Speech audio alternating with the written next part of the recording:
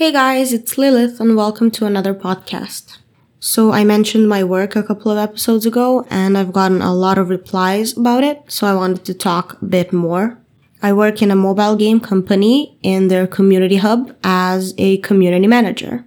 We work with a couple of associations and other IT companies here in Serbia in bettering the educational system and growing the gaming industry itself. My day-to-day work is communications, social media marketing, networking, organizing events, PR, logistics about the events, and I also do a lot of content creation for their networks.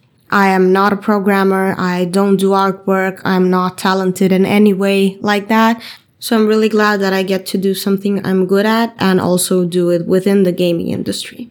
Currently, I'm in charge of Booster, which is an incubator program for indie game developers who don't have a place to work in or equipment. So it's a really rewarding job to see all these talented people actually getting a chance to make a game.